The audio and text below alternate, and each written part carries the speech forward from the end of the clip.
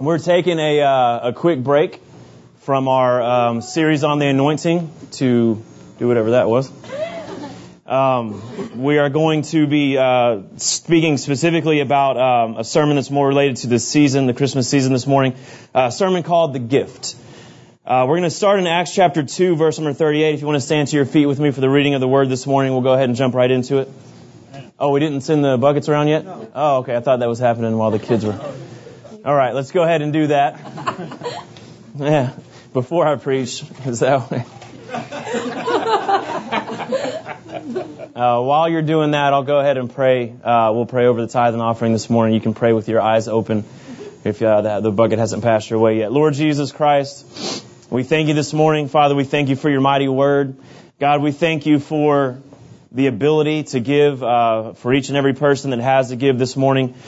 Lord, we know it's only because you've given us the ability to attain whatever level of substance that we have, Father, and we gladly give it back to you, and we pray this morning that your word, the blessings of your word would be present upon the giving, upon the tithe, upon the offering, that truly it would go into to building and fulfilling the vision that you've given us for Edgewater Church and the surrounding community here.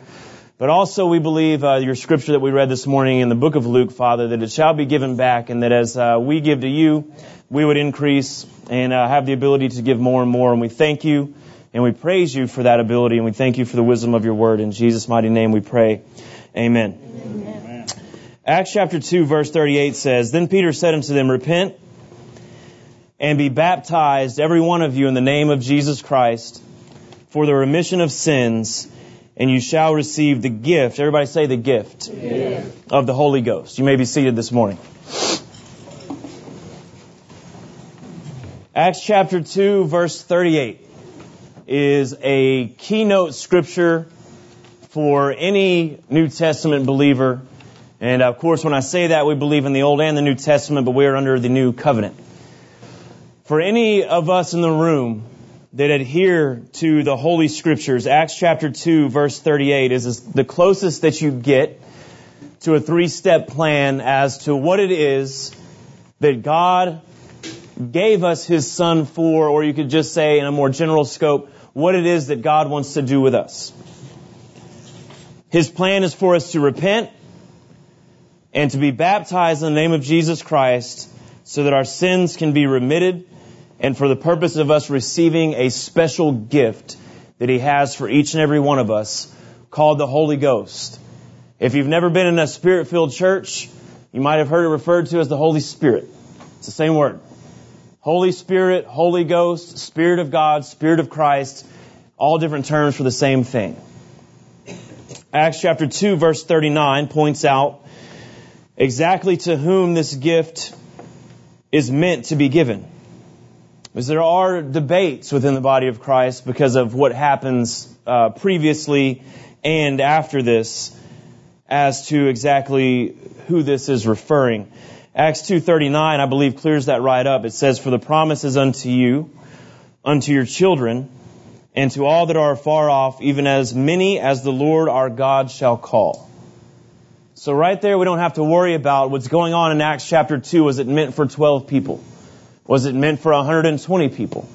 Was it meant for a few hundred of the early disciples or apostles or whatever their titles might be? I think if we're going to believe the entire Bible, then it's meant for you and for me, for our children, and for as many as the Lord our God shall call. Does that make sense? Are you reading what I'm reading? Amen. Amen. So what is this gift of the Holy Ghost that is given? Well, let's start out by reading a little bit about the story of the birth of Jesus Christ. As it is the Christmas season, and more often than not, the gift would refer to the Son of God, Jesus Christ, who was given to us literally not during this time of the year, but this is during the time of the year where we recognize it and the whole world chooses to remember it. If there's any debate in your mind about whether or not it's okay to celebrate the birth of Christ in this season, knowing full well that there's no way He was born on December 25th, the way that it breaks down to me is very simple. I could celebrate the birth, the fact that Jesus Christ was born any day of the week, any month out of the year. I think it's something to be celebrated every single day. Amen. If there happens to be a day, whether it's scholarly or not, that the entire world is basically reminded, whether they want to be or not, they can fight against it, but in order to fight against it, they have to recognize it, and they have to recognize the fact that we celebrate the birth of our Lord and Savior, Jesus Christ. So if this is a relevant day where all people are thinking in that direction and reminded in that direction, I don't care how commercialized it gets. I don't care about the fantasies and the stories that surround it. All of that can be good and bad and indifferent, and everybody has their opinions on it.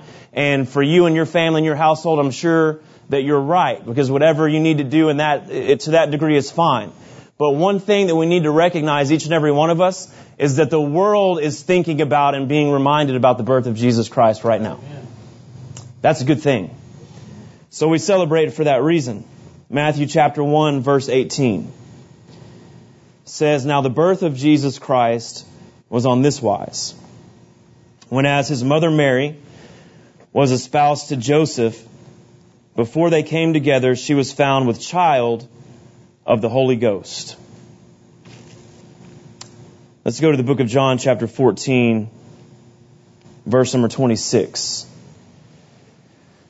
We know John 3:16, that the Word of God says that for God so loved the world that He gave. Everybody say the gift. He gave His only begotten Son, that whosoever should believe in Him should not perish but have everlasting life. We know that. So just looking at it from that perspective, that real topical perspective of a very popular scripture that everybody knows, it seems as though maybe the gift that we should be recognizing is Jesus Christ Himself. And now I realize in the Christmas season, that is technically the gift that was given. That is technically the thing that we are recognizing is the birth of Jesus Christ and not the birth of the Holy Spirit or the Holy Ghost. But I want you to see how this breaks down. Mary was espoused to Joseph. I'm moving back to Matthew 1:18, but you can stay in John 14. Before they came together, she was found with child of the Holy Ghost. Remember that. John 14:26, Christ is speaking and He says, "But the Comforter, which is the Holy Ghost, whom the Father will send in my name, He shall teach you all things and bring all things to your remembrance, whatsoever I have said unto you." John 15:26. But I want you to realize out of 14:26 that the Comforter is the Holy Ghost. "But when the Comforters come, whom I will send to you from my Father, even the Spirit of truth which proceeds from the Father, He shall testify of me." So who is giving us the Comforter? But who specifically? Jesus Christ is speaking. He says, "When the Comforters come," chapter 15, verse 26, "whom I will send unto you from the Father." So we get a little bit more detail in chapter 15. So it's coming from the Father via Jesus Christ. You have to remember that the Bible says Jesus Christ is the great mediator between man and God. He is 100% man, but He is 100% deity, 100% God. So whatever we have to give to God flows through Christ. And whatever God has to give to us flows through Christ. He is the medium, He is the mediator, He is the conduit. So God is sending us the Comforter via Jesus Christ, who says in chapter 15, verse 26, that He is sending us the Comforter, which is the Holy Ghost. So I'm going to read Acts 2:38 again, and I'll pull this together for you.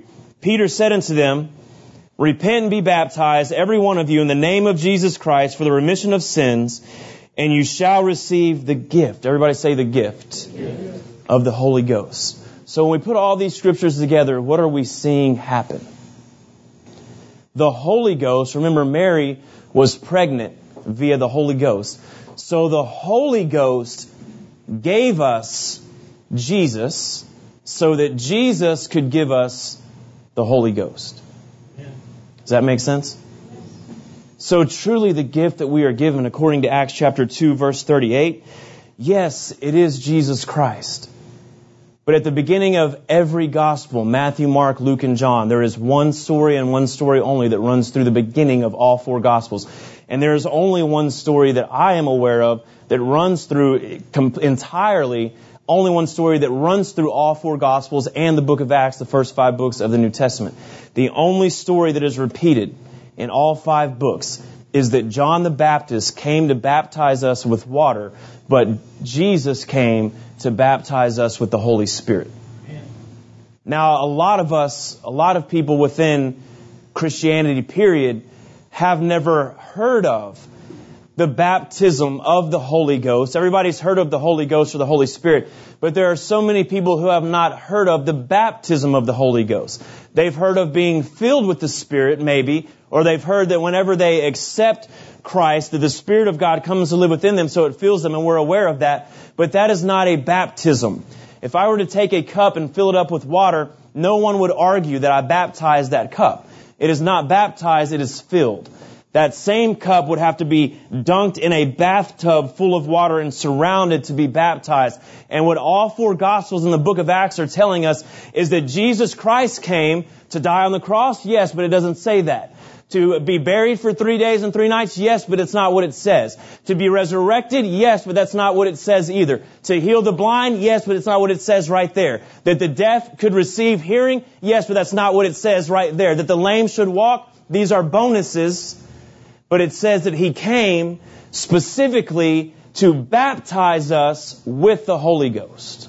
Amen? Amen. Everybody say the gift. Amen. I want to go to Luke chapter 1, read a little bit more detail about the birth of Jesus Christ. What we celebrate what we recognize in the Christmas season. Luke chapter 1, verse 26 says,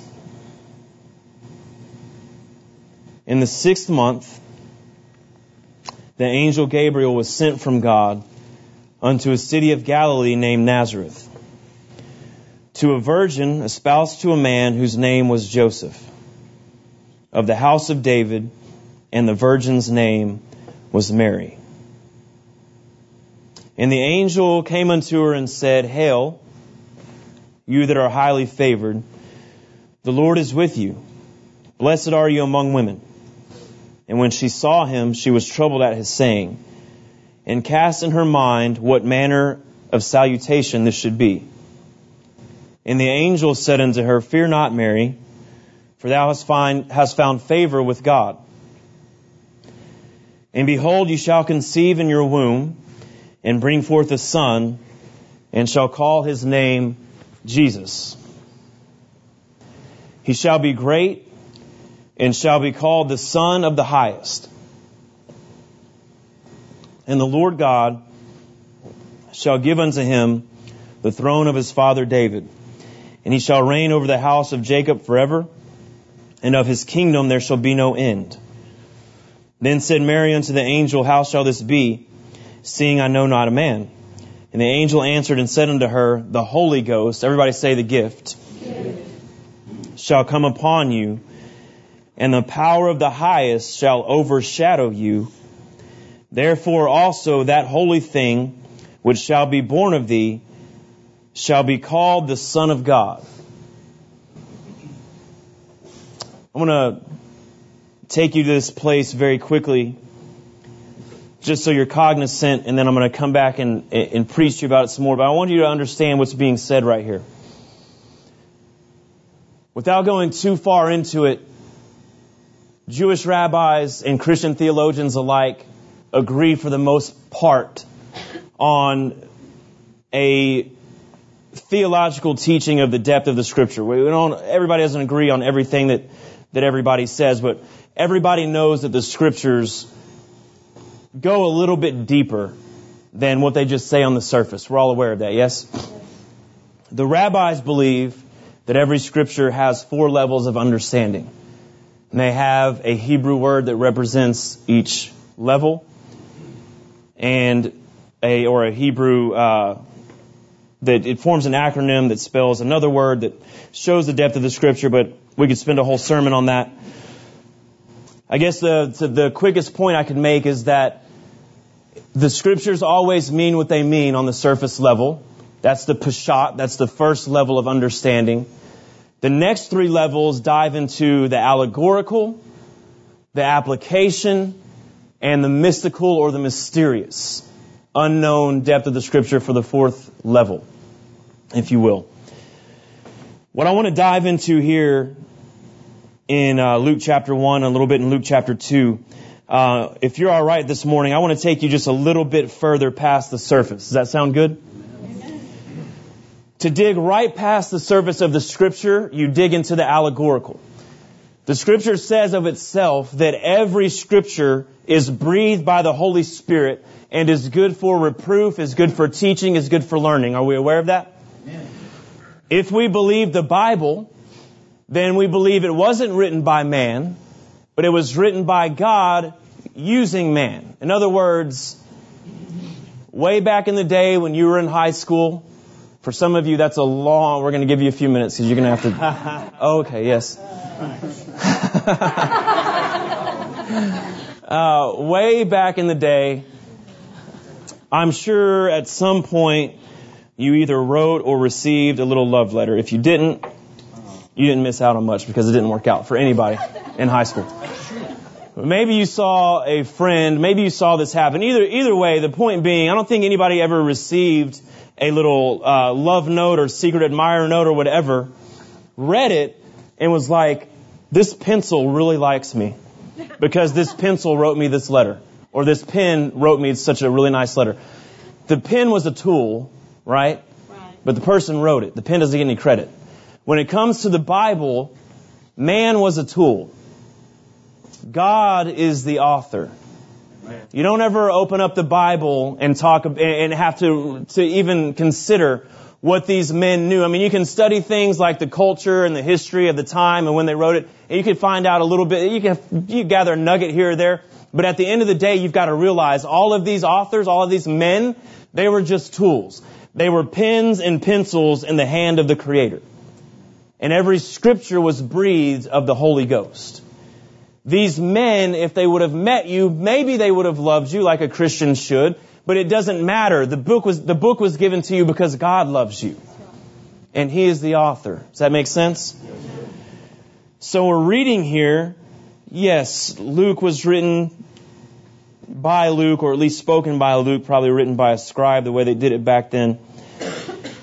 But it's breathed of the Holy Spirit. And just underneath the surface, there's an allegorical meaning that should speak to your life. Let me try to break it down for you in this instance. Mary, because she has become pregnant by the Holy Ghost, therefore, in this instance, although she is literally the bride of Joseph, represents the bride of the Holy Spirit. The Bible says that you and I are the bride of Christ. And He is the husbandman, or He is the groom. Now, none of us have physically seen Jesus, but He said, I'm going to send the Comforter in my name. And when He comes to you, so when we see the Holy Spirit or feel the Holy Spirit, that's the Spirit of Christ. Am I making sense? So the Spirit of Christ came upon Mary, and for that instance, she was the bride of Christ. Everybody say the gift. So when I read this again, who is the bride? The church. Okay, Mary's the bride, but that represents who? The bride is us, right? The bride is the church. Everybody with me? So everybody say, that's me. That's me. Do you have access to the Holy Ghost? Yes, you do. That gift has been given. Is it possible that the Holy Ghost would ever come upon you? Yes. Do you know what happens next? Let's read. The angel answered and said unto her, the Holy Ghost shall come upon you, and then the power of the highest shall overshadow thee. Amen. Now that sounds good for Mary, but did you realize that about yourself? Oh, amen. Everybody say, I am the bride. Good job, guys. The Holy Ghost shall come upon you, and the power of the highest shall overshadow you. I don't know if that's sinking in. Come on. You are but a man. You are but a woman. You fall so short of the glory of God. And in the Christmas season, through the giving of His Son, we are reminded of Acts chapter 2, verse 38, that God has come and sent His Son, that we should receive the gift of the Holy Ghost. Let me say it again. The Holy Ghost gave us Jesus, that Jesus could give us the Holy Ghost. And when the Holy Ghost comes upon us, we become the bride of Jesus Christ, and the power of the Almighty overshadows you. That's a privilege and an honor. What do you do with it? Therefore also that holy thing which shall be born of thee shall be called the Son of God. We'll call it the offspring. Do you know the Bible says many are called, but few are chosen? We've taught on that in depth. If I'm just going to give you a one-sentence breakdown of what that means. The many are all of you who believe in Jesus Christ. It's not the entire world, because the entire world doesn't believe. Many are called, few are chosen. Who are the few?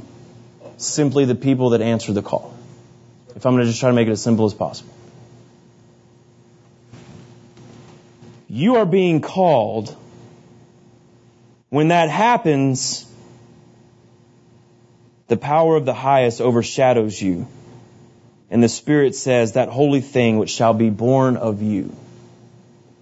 In other words, the gift that is given, the Holy Spirit is given to overshadow you, that you might become pregnant with the calling and the vision of God for your life. We'll come back to that. Luke chapter 2, verse number 1. It came to pass in those days that there went out a decree from Caesar Augustus that all the world should be taxed.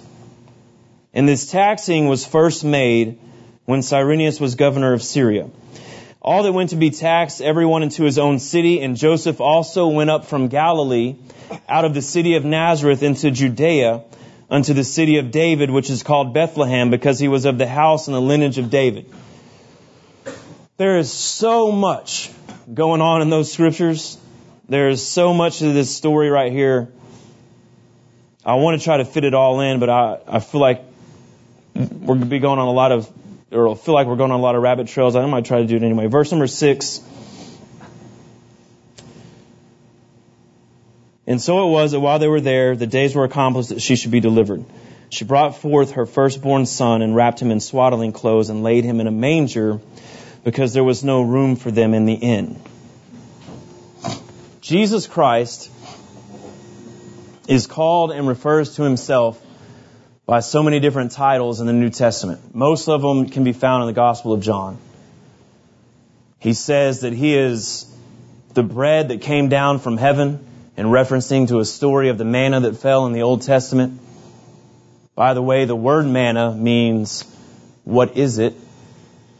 Which is ironic, because Moses told all the children of Israel, when you wake up tomorrow, God is going to rain down bread out of heaven. It'll be on the ground for you to eat because you're complaining.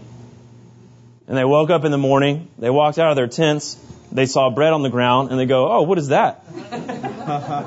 We'll name it manna. Which is interesting because it was prophesied for a long time. Details were given all the way down to the crucifixion, the resurrection, the nails in the hand, the cross that he would lay on, the stripes on his back, the parables he would speak, the healing that he would bring, the manner of his name, all of his titles, what he should do day in and day out for thousands and thousands and thousands of years. Even the timing was given in the Old Testament. And one day, Jesus Christ was born. He walked upon the earth. For 12 years, they couldn't figure it out. He turned 30, he started doing amazing things. And everybody goes, who is this?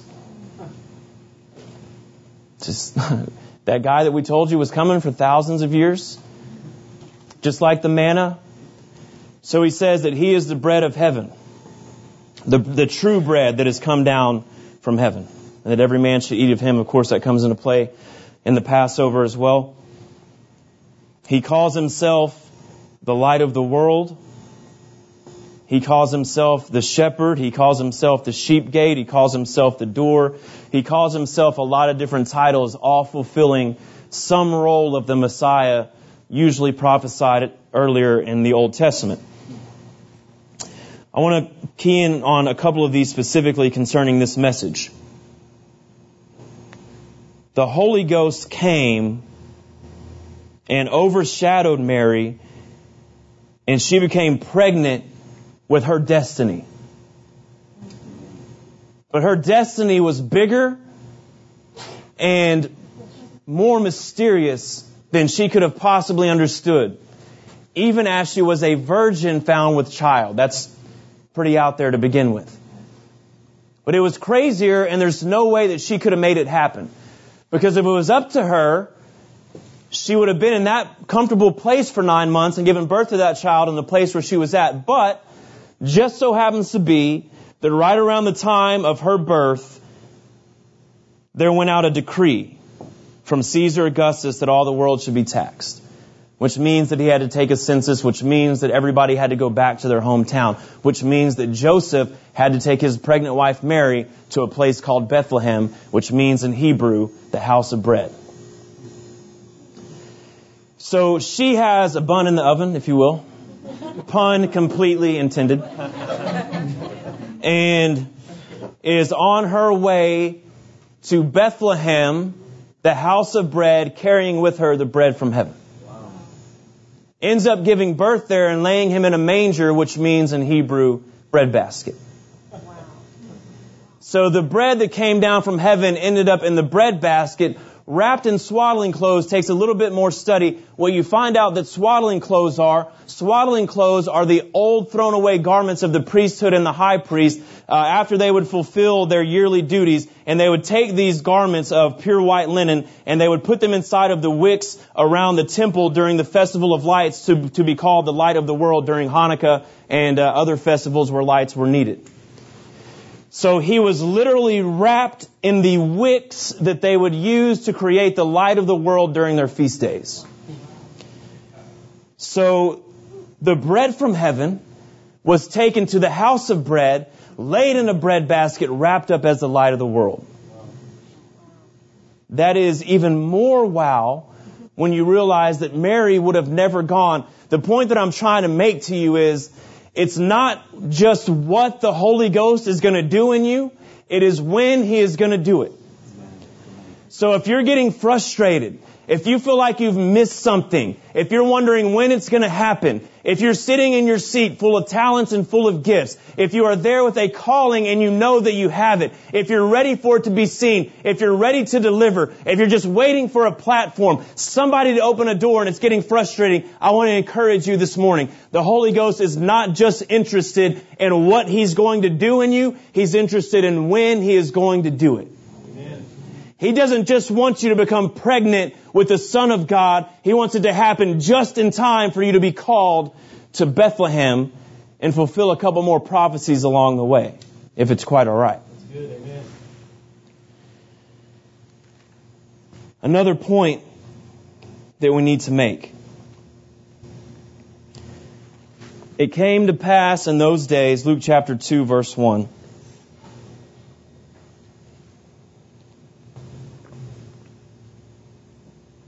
There went out a decree from Caesar Augustus that all the world should be taxed. All the world should be taxed. All the world. It's a big statement. Probably read over that, we'd probably miss it. Is it cold in here? Yes. Somebody turn up just 1 degree. 1 degree makes all the difference. Just this side of the room. Okay. Yeah, everybody switch. It came to pass in those days, there went out a decree from Caesar Augustus that all the world should be taxed. Everybody say all. The world. Big, big, big statement. Now, if we're going to go a little bit deeper and we're going to focus in on the allegory, if not dig all the way down to the mysterious underbelly of the Scripture, if you will, and figure out what are the secrets that are hidden, what I would see here, all the known world at that time, the way the story then reads to me is Acts chapter 2, verse 38. Repent. By the way, the quicker you do these things, the quicker you receive the gift. quicker you walk in your calling. Repent, be baptized in the name of Jesus Christ for the remission of your sins, and you shall receive the gift of the Holy Ghost. Amen. When the gift of the Holy Ghost comes upon you, you will be overshadowed by the power of the Most High. That's amazing. When that happens, something will begin to grow in you. You will become pregnant with the vision, the destiny, the calling that is placed on your life, finally. There will be a time of growth. There will be a time where all of a sudden something about you will change. Maybe you've been a Christian for a long time, but all of a sudden you've caught wind, you've caught a vision of what it is that you're called to do. There should be some type of notable change. People should be able to look at you at some point and almost have to ask the question, when are you due? Not literally that question, but you understand what I mean. We see you working towards a set goal. You become pregnant with that thing. Inevitably, when that happens, it's going to be uncomfortable. It starts out being a little uncomfortable. You're not going to have the ability to carry out that vision. You are not going to have the ability to walk in that destiny. But if you stick with God, we know all things are possible through Christ, which strengthens us. Amen? Amen? No sooner will He place that destiny inside of you than all of a sudden, one word from the King will shift the entire world around you. Yes, amen. There went out a decree from Caesar Augustus that all the world should be taxed. The king said one word, and the entire known world at that time had to stop and had to change directions and had to go a certain way. Let me try it like this. So I don't know what kind of situation that you're dealing with in your life. I don't know what it is that is keeping you from walking the path of the destiny that you know that you've been called to walk. I don't know if you don't know what your calling is, and if you're still on that journey, don't get frustrated. If you have found out what your calling is, then I guarantee you, as soon as you found it out, people were saying, that's impossible. A virgin cannot be pregnant. She messed around on you. She did something wrong. You should get the dowry back. You should get the bride price back. You should leave her in the dust. You should find a better woman. But Joseph stayed with her. She swore up and down. And when that happens to you, people are going to be around you saying, that is not possible. And if they can't convince you that it's not possible, they're going to do their best to make it impossible for you.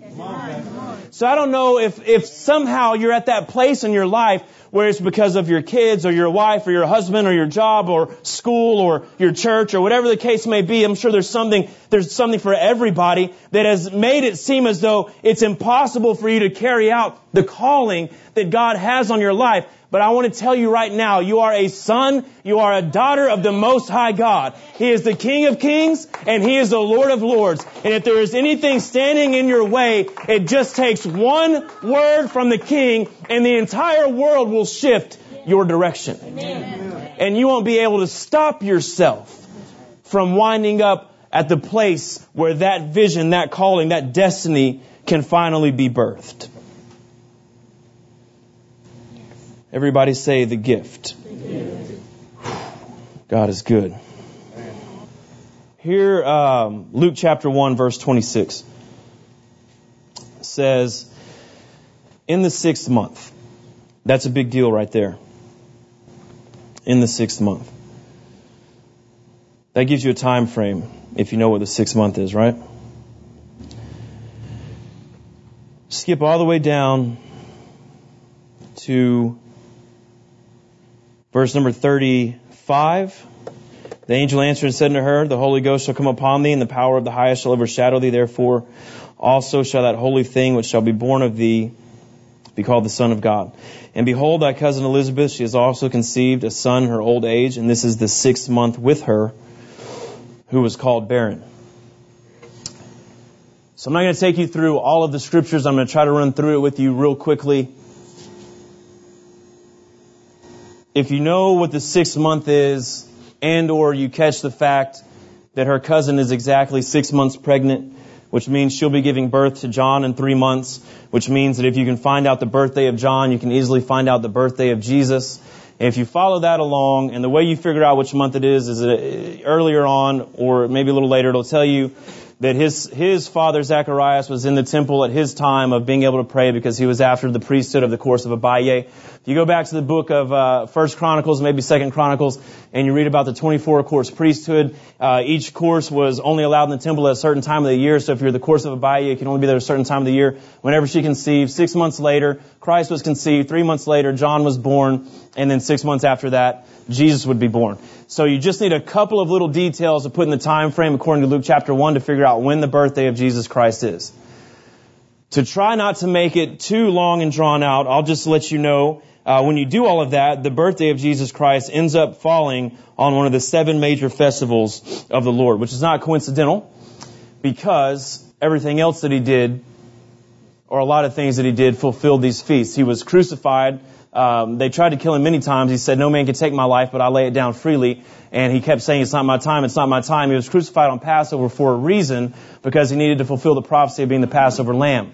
Also, as that feast was ending, he was buried on a feast called unleavened bread, where they would eat bread that's striped and pierced, just like he was striped and pierced without leaven, as he is without sin, wrapped in white linen, as he was wrapped in white linen when he was taken down from the cross. 3 days later would be the resurrection on a feast called First Fruits, and where they would wake up early and wave 2 loaves before God and celebrate the first fruits and the resurrection of Jesus Christ, brought together the Gentiles and the Jews, and of 2 separate people made one great nation under God, a great bride of Jesus Christ. So all of this that he did fulfilled so many prophecies. So it would only follow that his birth would be at an appointed time. The festival that his birth falls on is called the Feast of Tabernacles. Now we read earlier where the angel said, "You shall call his name Jesus." You read a little bit later that she gives birth and doesn't give him his name until 8 days after he's born. The reason she doesn't give him his name until 8 days after he's born is because a male child in the Jewish culture doesn't receive his name until he is circumcised. And you cannot circumcise a male child until the 8th day. First of all, because the Bible said so way back in the days of Abraham before they knew what they were doing. Second of all, because now modern science says so, or else the kid could bleed to death. So they didn't know that back then, but God told them, and somehow they had it right, because vitamin K increases in the body 8 days after you're born, and vitamin K coagulates the blood. Without an amount of vitamin K on the 8th day, you cannot circumcise a child. He might bleed to death. How did Abraham know that? Obviously, God told him that. So 8 days later, he got his name. Why is that significant? Because most of the major festivals, there are 7 of them, but they fall underneath 3 canopies. Called, in the springtime, Passover actually encapsulates unleavened bread and first fruits and can be referred to just as Passover. Pentecost is its own feast in the middle. And then you have the Feast of Tabernacles doesn't necessarily include the other 2 festivals in the fall time, but it's the only one that they're commanded to come be a part of in the Old Testament, to travel, so on and so forth. Point being, of these major feasts, they are almost always celebrated for 7 days. Tabernacles was the same way. It was a festival celebrated for 7 days. But then all of a sudden God said, "You know what? I'm enjoying this festival so much that I want to tack on an extra day called the 8th day. And that specific day, I want that to be a celebration of its own." And the Hebrew name is escaping me. I'll think of it in a minute. But in English, it means rejoicing in the Torah, which means rejoicing in the Word of God. Now, the Jewish people were commanded, our worship team would go ahead and come up. The Jewish people were commanded that during this time of year, they were supposed to leave their dwelling place, go outside in their yard, and build a tabernacle. And that tabernacle had to be covered in the top with leaves from palm trees. It was supposed to be, but they did different kinds of leaves. And the roof was specifically had to be designed where you could see at least 3 stars out of the roof, so they weren't completely covered. The idea was to be reminded that God took care of His people in the wilderness and that He is their covering. Whenever they would go outside in their yard and build a tabernacle, guess what the tabernacle looks like? Looks like that. Over there to your left, my right. What we call a manger. And they would have to go outside and live primarily in that tabernacle for the time of the festival. So when a decree went out to tax the entire world, and we have the story of Joseph and Mary coming and finding no room in the inn, and people tell the story about how they went to their relative's house, and they went here and they went there, and nobody had any room for them, and they had to go out in a barn or whatever. The truth of the matter is, when they went out into that manger, more than likely where they were going was to live with somebody who said that I'm not living in my house right now because of, nor were any Jews, because of the festival, but you're welcome to stay outside and here in my tabernacle area with me. Manger-like area. That is very significant because two things. First of all, the Bible says that Jesus Christ is the tabernacle of God among men. In other words, He is the tent-like structure. He is the temple that within which the Spirit of God dwells. So the fact that He was given to us on tabernacles is a big deal for that one reason. But what I find to be an even cooler thing is that all of a sudden in some year, call it 0, call it 1 BC, call it whatever you want to call it, whatever year it was, all of Israel was on the move for this taxation. All of this was going on with Mary and Elizabeth. They were all out in their tabernacles celebrating the goodness of God for 7 days. And only the shepherds in the area of Bethlehem knew that the Messiah had been born, who the Bible calls the Word of God wrapped in flesh. Everybody say the gift. The Word of God wrapped in flesh. Now the rest of the world didn't know. The rest of the Jews had no idea that He was already born. The wise men, by the way, didn't show up for a couple of years. So this wasn't big worldwide news yet. Only the shepherds that were there in Bethlehem and the angels that came down to witness it had any idea. But God, being so good, not wanting the rest of the world to miss out on the celebration, had this happen on the Feast of Tabernacles, where Jesus Christ could be laid in that manger for 7 days and not receive His name, but all of a sudden, on the 8th day where He could be circumcised, they're going into the 8th day of a 7-day festival, which has its own name called Rejoicing in the Torah, or the Word of God. And then the Word of God wrapped in flesh, who is Jesus Christ, receives His name, and the rest of the world doesn't know, but they wake up early and start shouting and dancing and rejoicing in God's Word. Meanwhile, there's a little group of shepherds and angels in a little backwards town called Bethlehem that are rejoicing over the actual literal Word of God, who is wrapped in flesh, being born right then. But God had the whole world celebrating the gift that He was giving, His only Son coming down from heaven, whose idea it would be to turn around and give you and I the gift of the Holy Ghost. Yes. That all happened by design. That's right, amen. So I want to leave you with this Christmas season, speaking to you about the gift, the greatest gift. God is good. Amen. The greatest gift that can be given. I would make it all the way through it.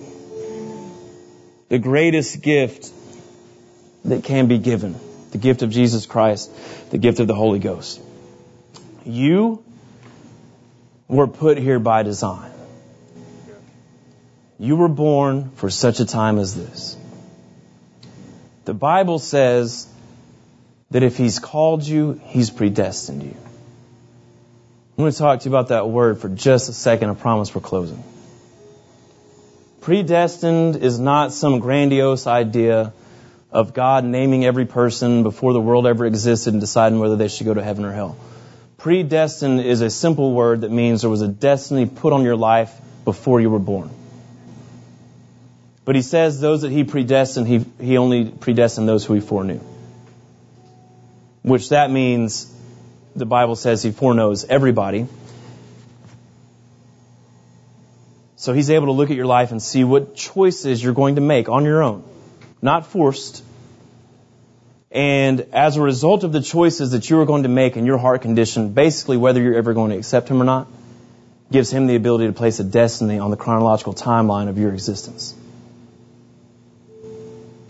You might have run into it already. You might not have.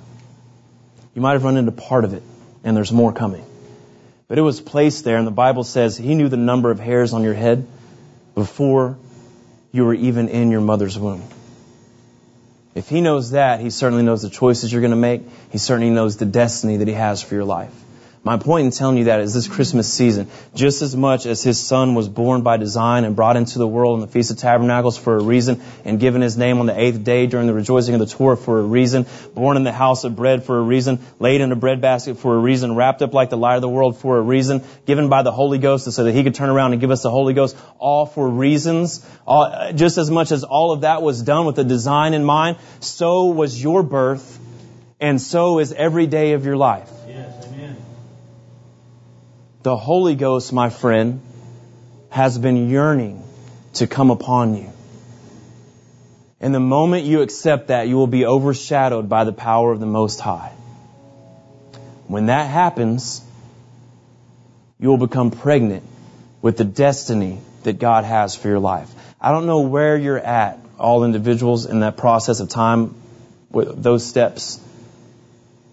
You're somewhere. And the sooner that you realize it, and the sooner you accept it. And maybe you've already had it in you. Maybe you're at that place where everybody's telling you that it's impossible. And what you need is one word from the King. You need everybody that's taxing you to be taxed. So we can start going the direction that you need to go. Just takes one word. So I want to encourage you this holiday season. He gave us a gift when He gave us His Son. His Son gave us a gift when He gave us the Holy Ghost. The world will receive yet another gift the moment that you start to walk in your calling and in your destiny. Remember that. Every present that you unwrap from underneath the tree, Christmas Eve and Christmas Day, every time you receive a gift, I want you to remember, God gave you this gift so that you could be a gift to somebody else.